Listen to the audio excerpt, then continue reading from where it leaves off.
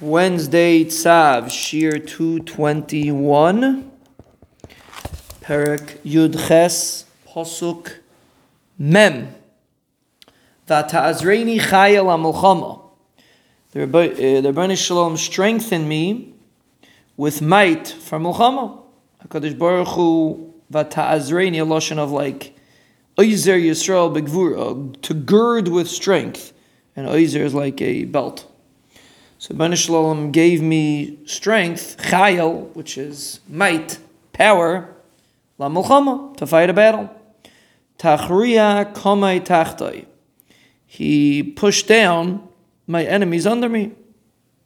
So first of all, now really these two things are a steer to each other, because if the Rebbeinu Shalom was ta'azreini chayil ha'milchama, that he gave me might to be able to fight battles, so then you don't really need HaKadosh Baruch Hu to be tachriya kamei tachta. He doesn't have to push down your enemies in front of you. He just gives you the might, and you could do it yourself.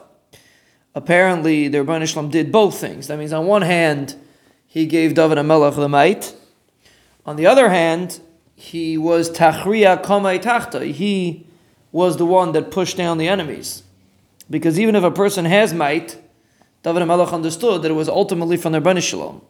We actually discussed today in the Tehillim4Life Shiurim that the reason why at the end of Sefer Shmuel, David HaMelech was punished, that he counted Klal Yisrael, the Mincha Ketana says, was because he had the Gibayrim that were running the situation. And if there's Gibayrim, then people can make a mistake and think that the Gvura is the way that he was Zeicha to be Matzliach.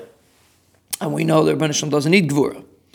So therefore the punishment was that he ended up counting Klal Yisrael, which is the same concept of counting the numbers of Klal Yisrael. But here you see a similar idea.